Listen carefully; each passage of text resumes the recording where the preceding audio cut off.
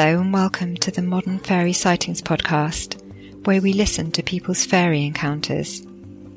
But take heed, we're not talking about winged Tinkerbells here. These are real fairies, real encounters that took people like you and I by surprise. Stay a while and hear their stories. My name is Jo Hickey Hall, and I'm a folklore researcher.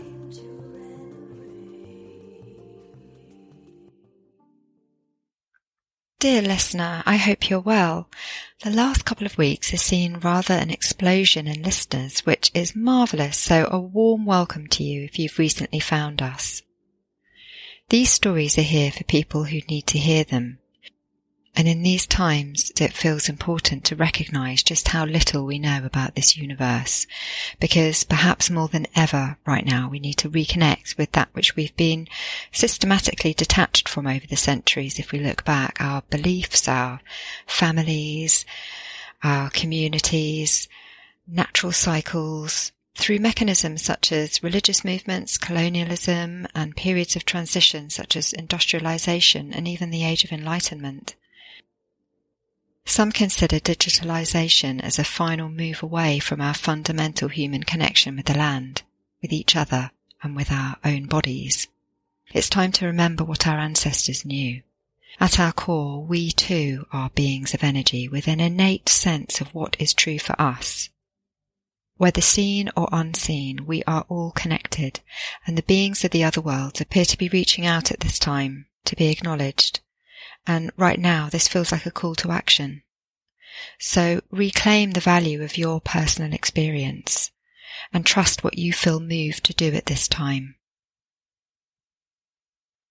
This episode is another delve into the original interview recordings that I made in early 2017 when the Modern Fairy Sightings project first launched, after Mark Norman and I had researched to write the Devon chapter for Simon Young's book Magical Folk.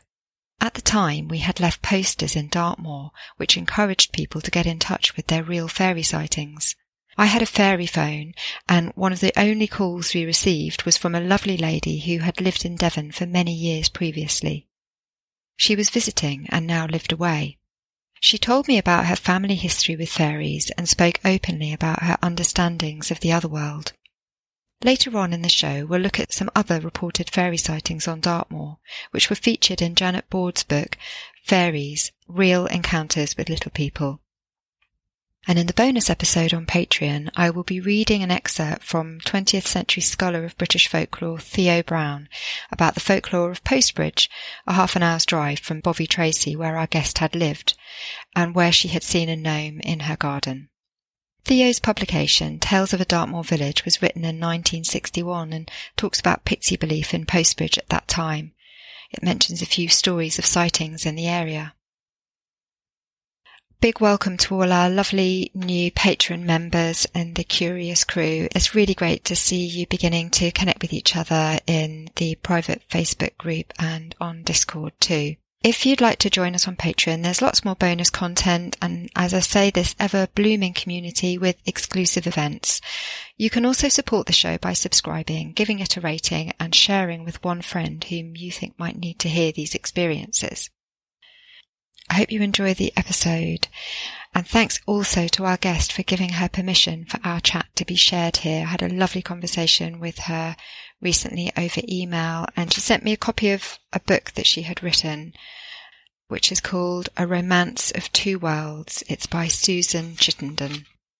It's a really beautiful book. It talks around her own personal experiences, particularly with angels. It's very poetically written. I'm going to talk a little bit more about this on the Patreon group. Thank you, Susan. Time to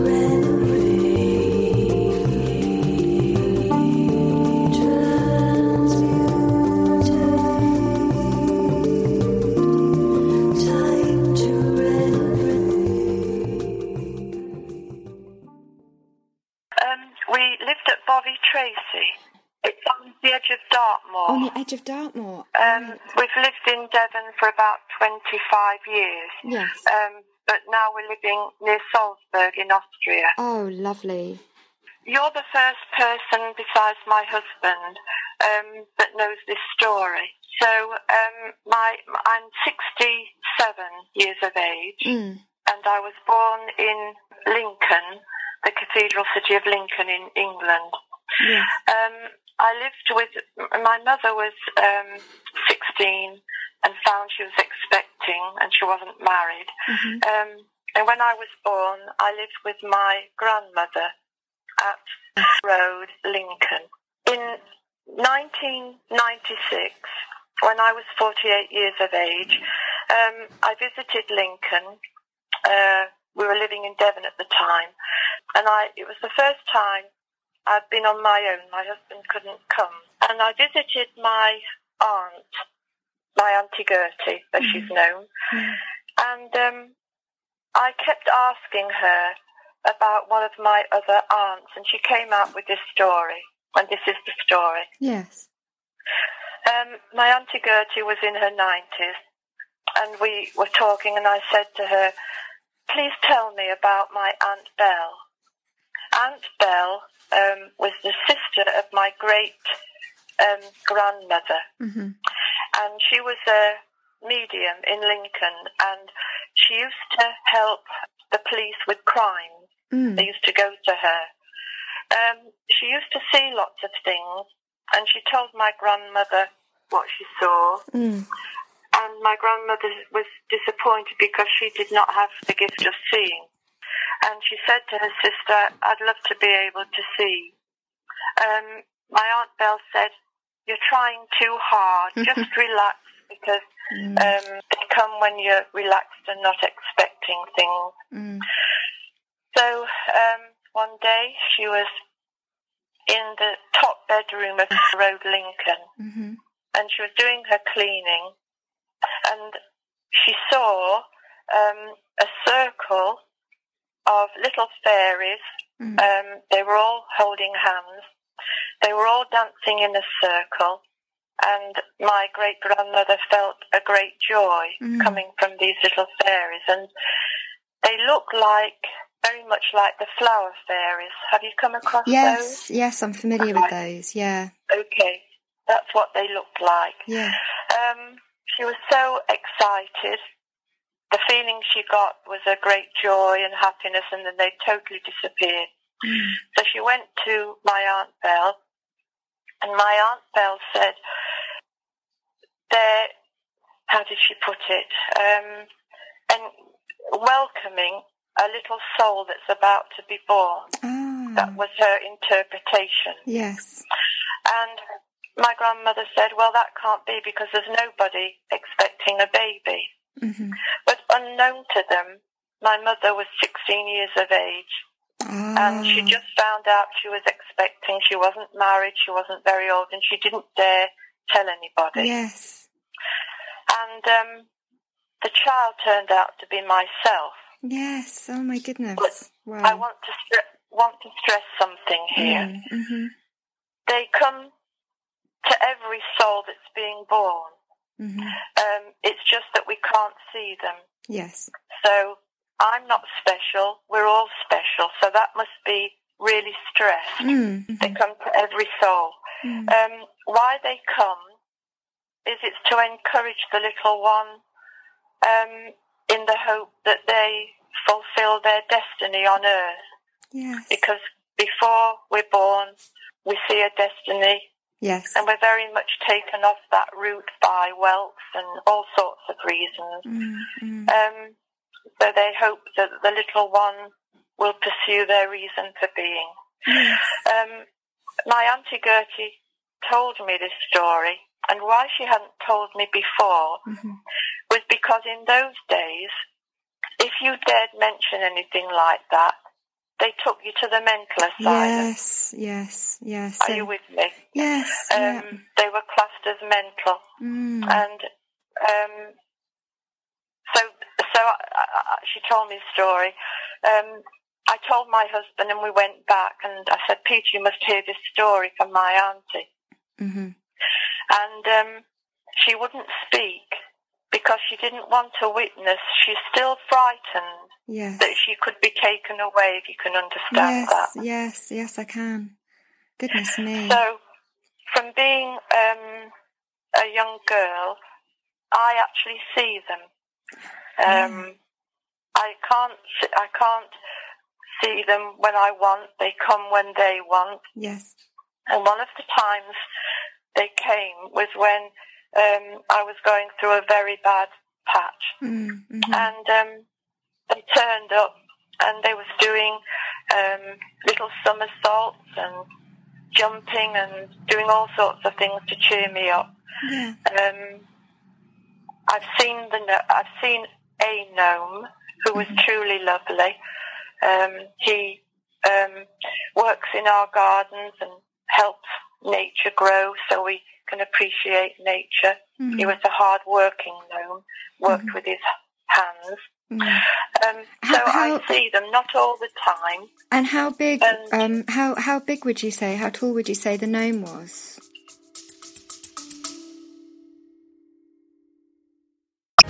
Welcome to the Alchemy of Natural Healing. I'm your host, Laurel Dewey.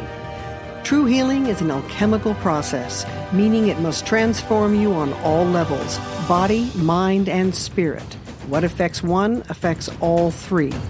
True healing is one of the hardest journeys you'll ever travel, but it's one of the most rewarding and fulfilling when you get to meet yourself for the first time. If you're ready to take that journey, let's get started.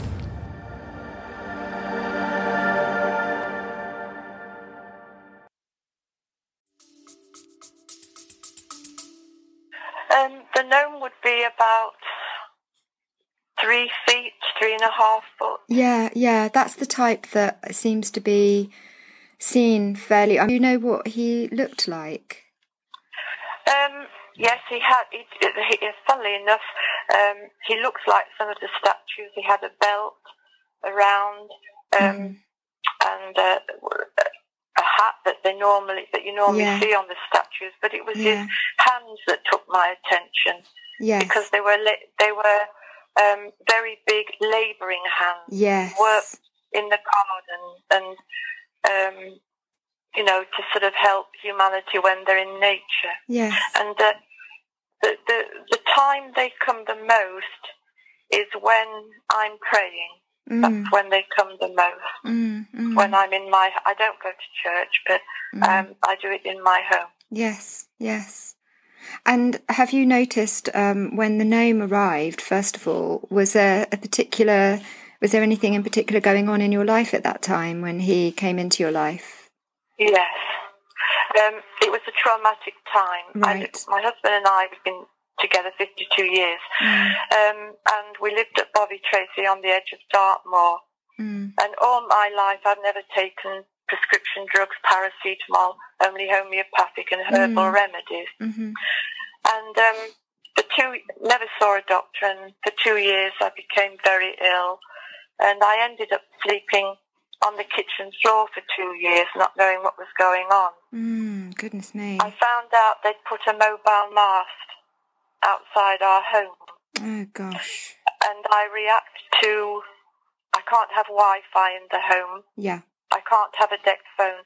And a scientist came around, used his monitor, and said the only safe place I would be was on the kitchen floor, which he didn't know. Goodness. So I had lots of symptoms, and I had to leave our lovely home. Yeah. And I had to go into a caravan in the Team Valley. Yeah. Where I became totally well there because there was no mobile signal, and that's where the gnome appeared. We were at the riverside on a small caravan site at Trush. There's only 5 caravans, but we lived there for about 18 months, and that's when he came. Yes. So he came into your life when you needed him. That's right. Yeah. They love all humanity, and they truly love us. I've got all the fairy plates, things like that, and I have all the little beings in statues there. Yeah. And I got a lot of the fairy statues from past times shop when they were open. Oh, yes. So my house was full of these fairies and even angels there. So. Yes. I'm just thinking about also the smaller fairies that you say that you see quite often. Do you see them in Salzburg as well? And if so, are they different looking to the British ones? I haven't seen any at all there. Oh, that's interesting. I've seen them mainly in Devon is when I first saw them. Yeah. So I haven't seen any at all there. Mm-hmm. My life is very happy. So when I say I haven't seen them,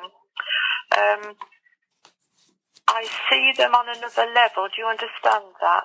Yes. They're not physical beings. Mm-hmm. So I see them on another level, but I haven't seen them for a while. Yes. Yeah. Just generally in public, if you tell somebody you've seen a fairy, they think we're a bit mad. So, there's still that taboo. Even if you didn't think you would be put in an asylum, you might be ostracised by people, or just people would just not understand. So I'm interested in that sort of taboo. Yes, I'll tell you something I didn't mention is my husband and I live in Berchtesgaden, which is on the German-Austrian border, and I always go around. When I register with a doctor, I get the feel of them first, and they have to be a homeopathic doctor, not just a medical doctor. Otherwise, I don't go to them. Yes. And last year, I went to see a homeopathic doctor, and I'd never seen him before, and he asked me 2 questions before he even asked me what I'd gone for. And that was, he said, do you see fairies? Oh, my goodness, right. And the second was, do you see angels? And I was so shocked because an English doctor would not. So I asked him what made him ask me. Yes. And he's just said a feeling. So that would be an interesting little topic. Absolutely. And I wonder if he does, and he got the sense that you did as well.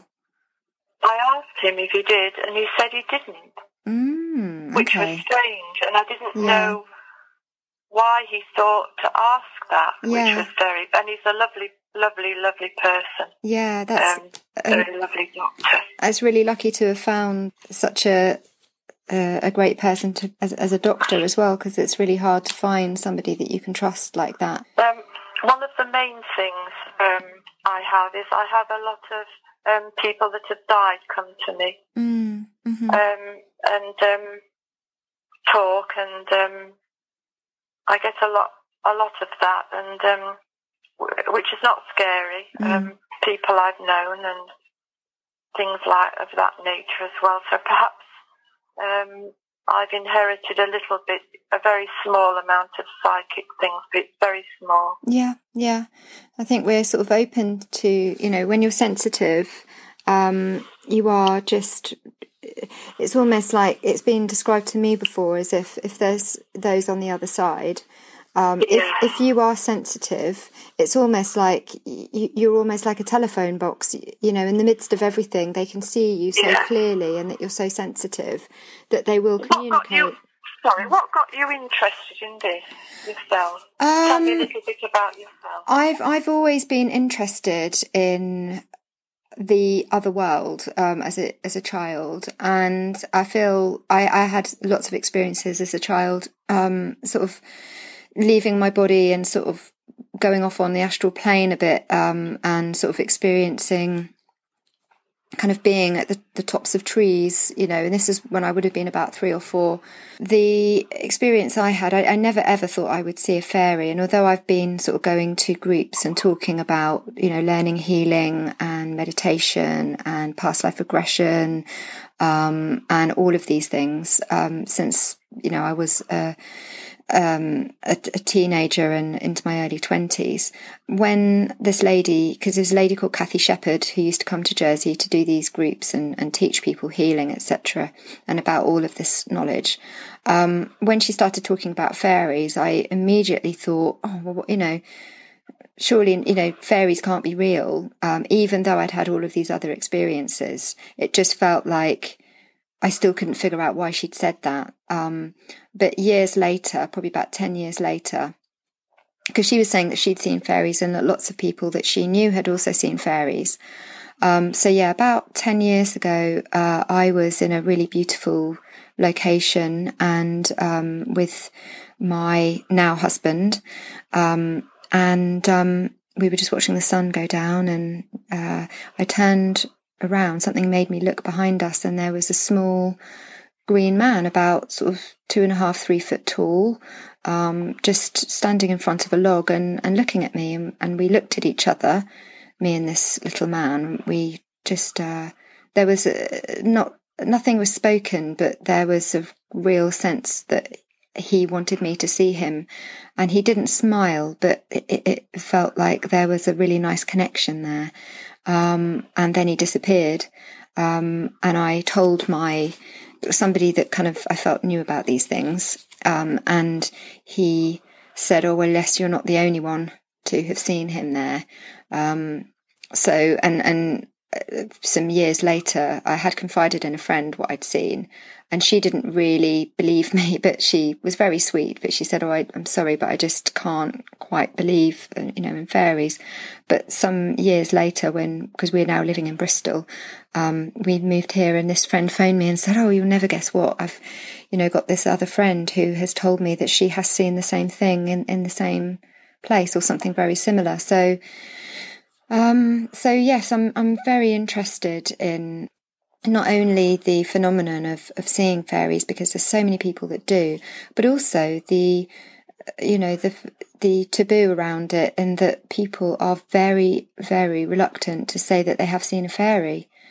And I find that I'm a social researcher as well as a historian, so I find that aspect very interesting, and I feel like it needs to be talked about more so that people don't feel afraid, because there are some important messages there for us. And I think it's a lot to do with the environment, that we need to be protecting our environment more and coming back to our relationship with the landscape, which living in cities is sometimes difficult to connect with the landscape. So I think that it's important for me to do this work and make it easier for people to talk about their experiences and just get it out there, really. So that's the idea behind this. Well, I think that's a lovely and important thing you're doing, Jo, because one of the things that humanity's lost are their childlike qualities. You're absolutely right. And the fairies and the gnomes, and what I call the little people, are trying to remove the part that's not us and get us back to our childlike qualities. Yeah. And I think that's really important. Have you come across a man called George Trevelyan?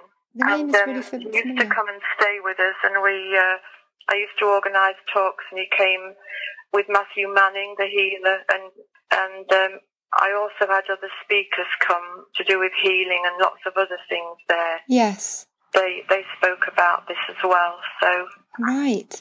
And had they seen fairies too? George hadn't, but he knew they existed. Yes. And one of the things I did was, you've heard of the Cottingley fairies? Yes. I went there and spoke to the gentleman that lived next door to the children there, where Arthur Conan Doyle went. Yes. And he told me that the children would never lie. They were very, very truthful children. He knew them as children, and was very interesting what he said about them. Yeah, because I'm just reading, I don't know if you've read Marjorie T. Johnson's book, Seeing Fairies. And she talks a little about that in the book. But it's a brilliant book, and I would urge you to get it, because it is just full of accounts from the early 20th century right through to sort of probably sort of the 50s and 60s.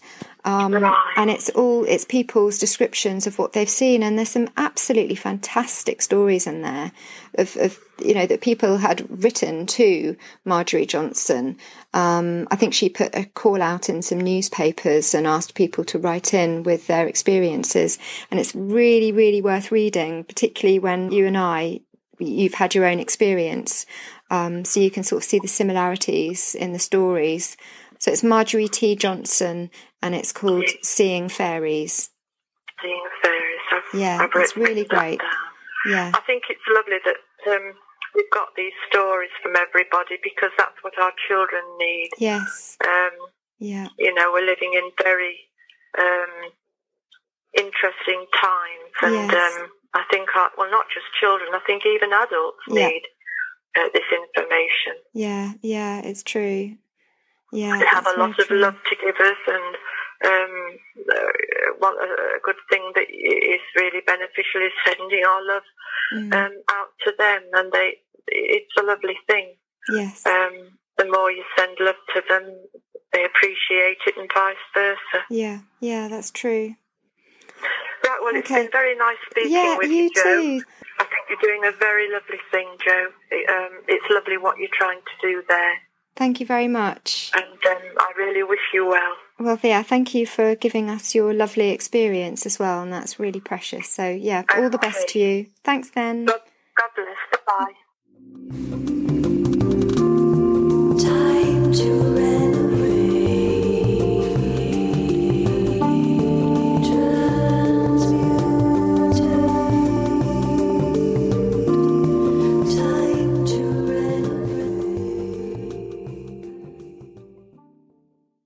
I hope you enjoyed my chat with Susan, and it gives you a little insight into how these initial conversations went.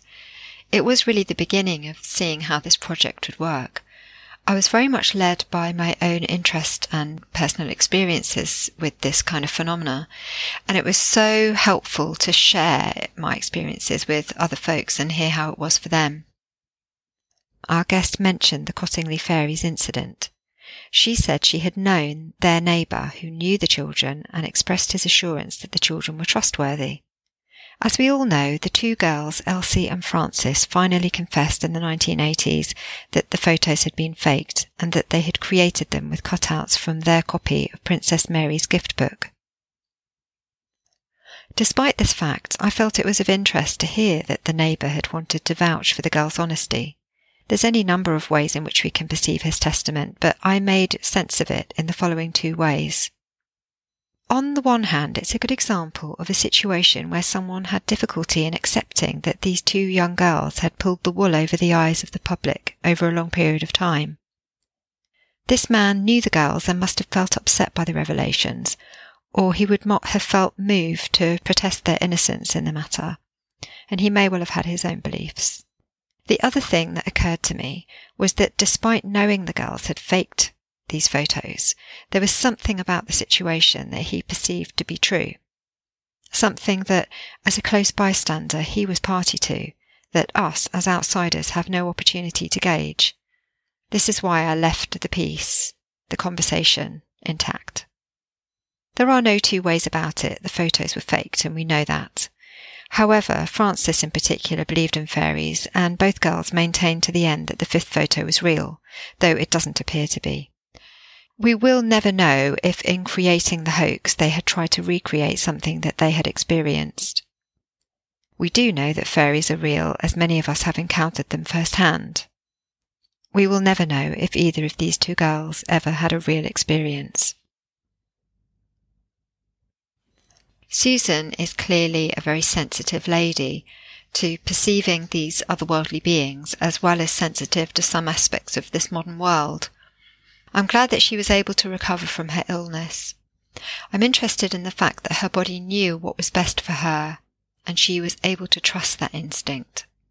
And of course, it seems as if she had come from a line of psychics in her family, and this is what I find again and again. It's like this. It really does run in the family. It's not to say that people that don't have it running in the family can't have these connections, but certainly when people have had encounters going back through the generations, it There's something about that. It really does pass down. It's very poignant that at the time when they were living in the caravan, arguably a liminal time for her between homes, was when she had the encounter with the gnome. The fact that she only saw gnomes in Devon and not the other places she'd been living in is also interesting. The southwest has always been something of a hotspot for sightings. Let's hope she reconnects with beings that are local to her where she now lives. I'm going to read you some excerpts here from Janet Board's Fairies, Real Encounters with Little People, that reflect some of the encounters that our guest spoke about. I would also like to thank Janet Board, who I contacted to ask whether it was okay to read from her book, and she gave me permission to do that, so thank you, Janet. Though I am a grown woman with 3 sons, I still firmly believe in pixies and in fairies. When a child of 7, I saw a pixie, and in recent years I have been pixie-led on Dartmoor. I saw the pixie under an overhanging boulder closer to Shore Bridge on the southern edge of Dartmoor in the afternoon. I cannot say more definitely as to the time, but I remember running in to my mother after an afternoon walk and saying I'd seen a pixie and being laughed at. This was in 1897. It was like a little wizened man, about, as far as I can remember, 18 inches or possibly 2 feet high, but I inclined to the lesser height. It had a little pointed hat, slightly curved to the front, a doublet, and little short knicker things.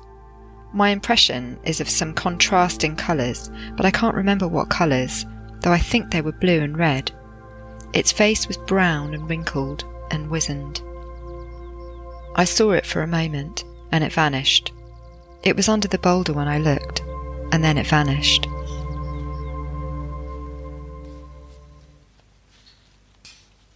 In June 1952, Mrs. C. Woods saw a little old man, 3 or 4 feet tall, on Dartmoor, Devon.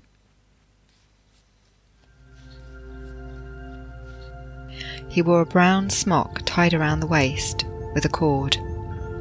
His legs were covered in a brown material, and he wore a brown flat cap or had brown hair. Mrs. Woods was walking on Haytor with her son on a hot summer's day, and she went off alone, climbing up the stony path, where she saw a little man who seemed to be watching her. When she was 40 yards away, he turned and went behind a boulder.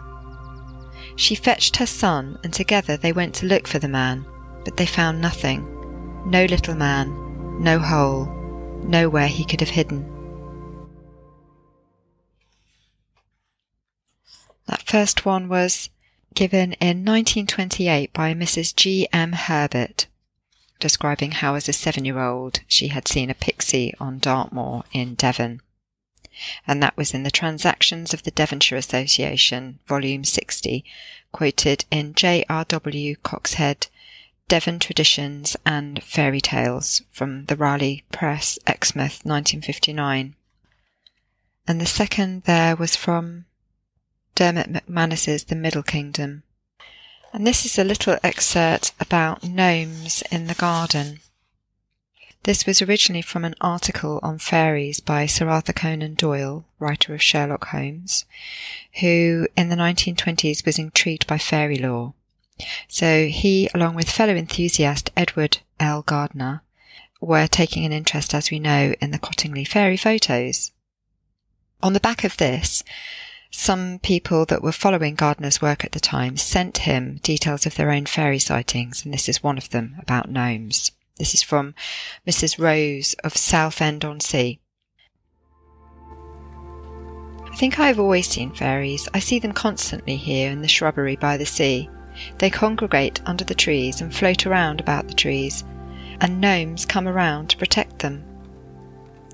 The gnomes are like little old men, with little green caps, and their clothes are generally neutral green. The fairies themselves are in light draperies. I have also seen them in the conservatory of my house, floating about among the flowers and plants. The fairies appear to be perpetually playing, except when they go to rest on the turf or in a tree, and I once saw a group of gnomes standing on each other's shoulders like gymnasts on the stage. They seem to be living as much as I am. It is not imagination. I have seen the gnomes arranging a sort of moss bed for the fairies, just like a mother bird putting her chicks to bed. I don't hear any sounds from the gnomes or fairies, but they always look happy, as if they were having a real good time. I just adore that visual image of the gnomes, creating a little bed for the fairies and tucking them into bed. It's a great little story. And here is one that is about fairies in the garden and a gnome. And this is from a letter in True Mystic Experiences in Fate magazine, 1977. Cynthia Montefiore of Somerset wrote, I was in the garden with my mother at her home when this occurred. Mother wanted to show me the correct way to take cuttings from rose trees. She stood behind the finest rose tree we had with a pair of scissors in her hand, while I stood in front of it. Thus we faced one another with the rose tree between us. Suddenly Mother put a finger to her lips to indicate silence and then pointed to one of the blooms. With astonishment, I saw what she was seeing. A little figure about 6 inches high, in the perfect shape of a woman, and with brilliantly coloured diaphanous wings resembling those of a dragonfly. The figure held a little wand and was pointing it at the heart of the rose. At the tip of the wand there was a little light, like a star. The figure's limbs were very pale pink and visible through her clothes. She had long silvery hair which resembled an aura. She hovered near the rose for at least 2 minutes, her wings vibrating rapidly like those of a hummingbird. And then she disappeared. You saw that, didn't you? Asked my mother. I nodded, and we both went back to the house astonished and enriched by our mutual experience and having forgotten entirely our rose cutting.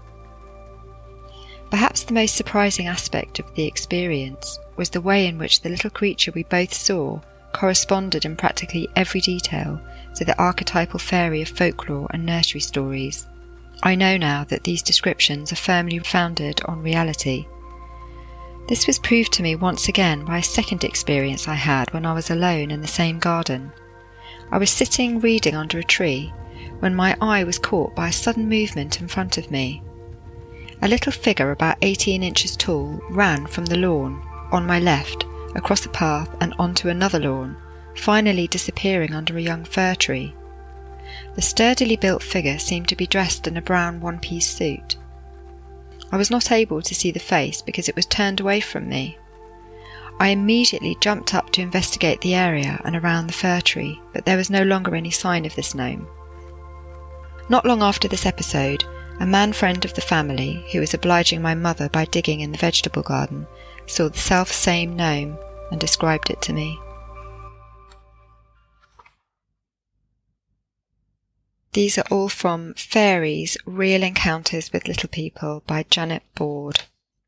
This was published in 1997 by Michael O'Mara Books.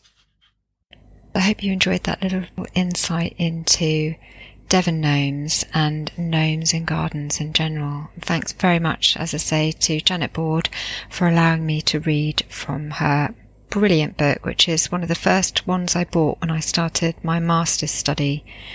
And it's a lovely, lovely book that I read again and again. So to return to our guest's experience, her offering that she also gets messages from those who've crossed over to the other side puts me in mind of the people described by Reverend Robert Kirk back in the late 17th century, who were able to see fairies and also perceive departed ones. We've always done this. It's not unusual. The only thing unusual is that we've turned our back and othered these natural abilities. How different would the world look if we recognise we are part of all creation, as are these fairy beings, creatures, and those who've passed over. There are depths to realities that we don't yet fully appreciate. The physical realm is not the only reality. There are other layers that we're fast becoming sensitive to. This is, I feel, what will turn this ship around from the precipice we're heading towards. Time to become, as Susan and our great spiritual teachers have said, like children again. recapture the wonder of this world and our sense of belonging, held by nature and with a duty to protect this place we call home, and the unseen beings that share these layers of existence alongside us. Thank you for listening to the end. Join us at Patreon if you can support. Community is everything right now as we take these important steps forward. So do what you really want to do, don't do what you really don't want to do, trust your trip, and always remain curious.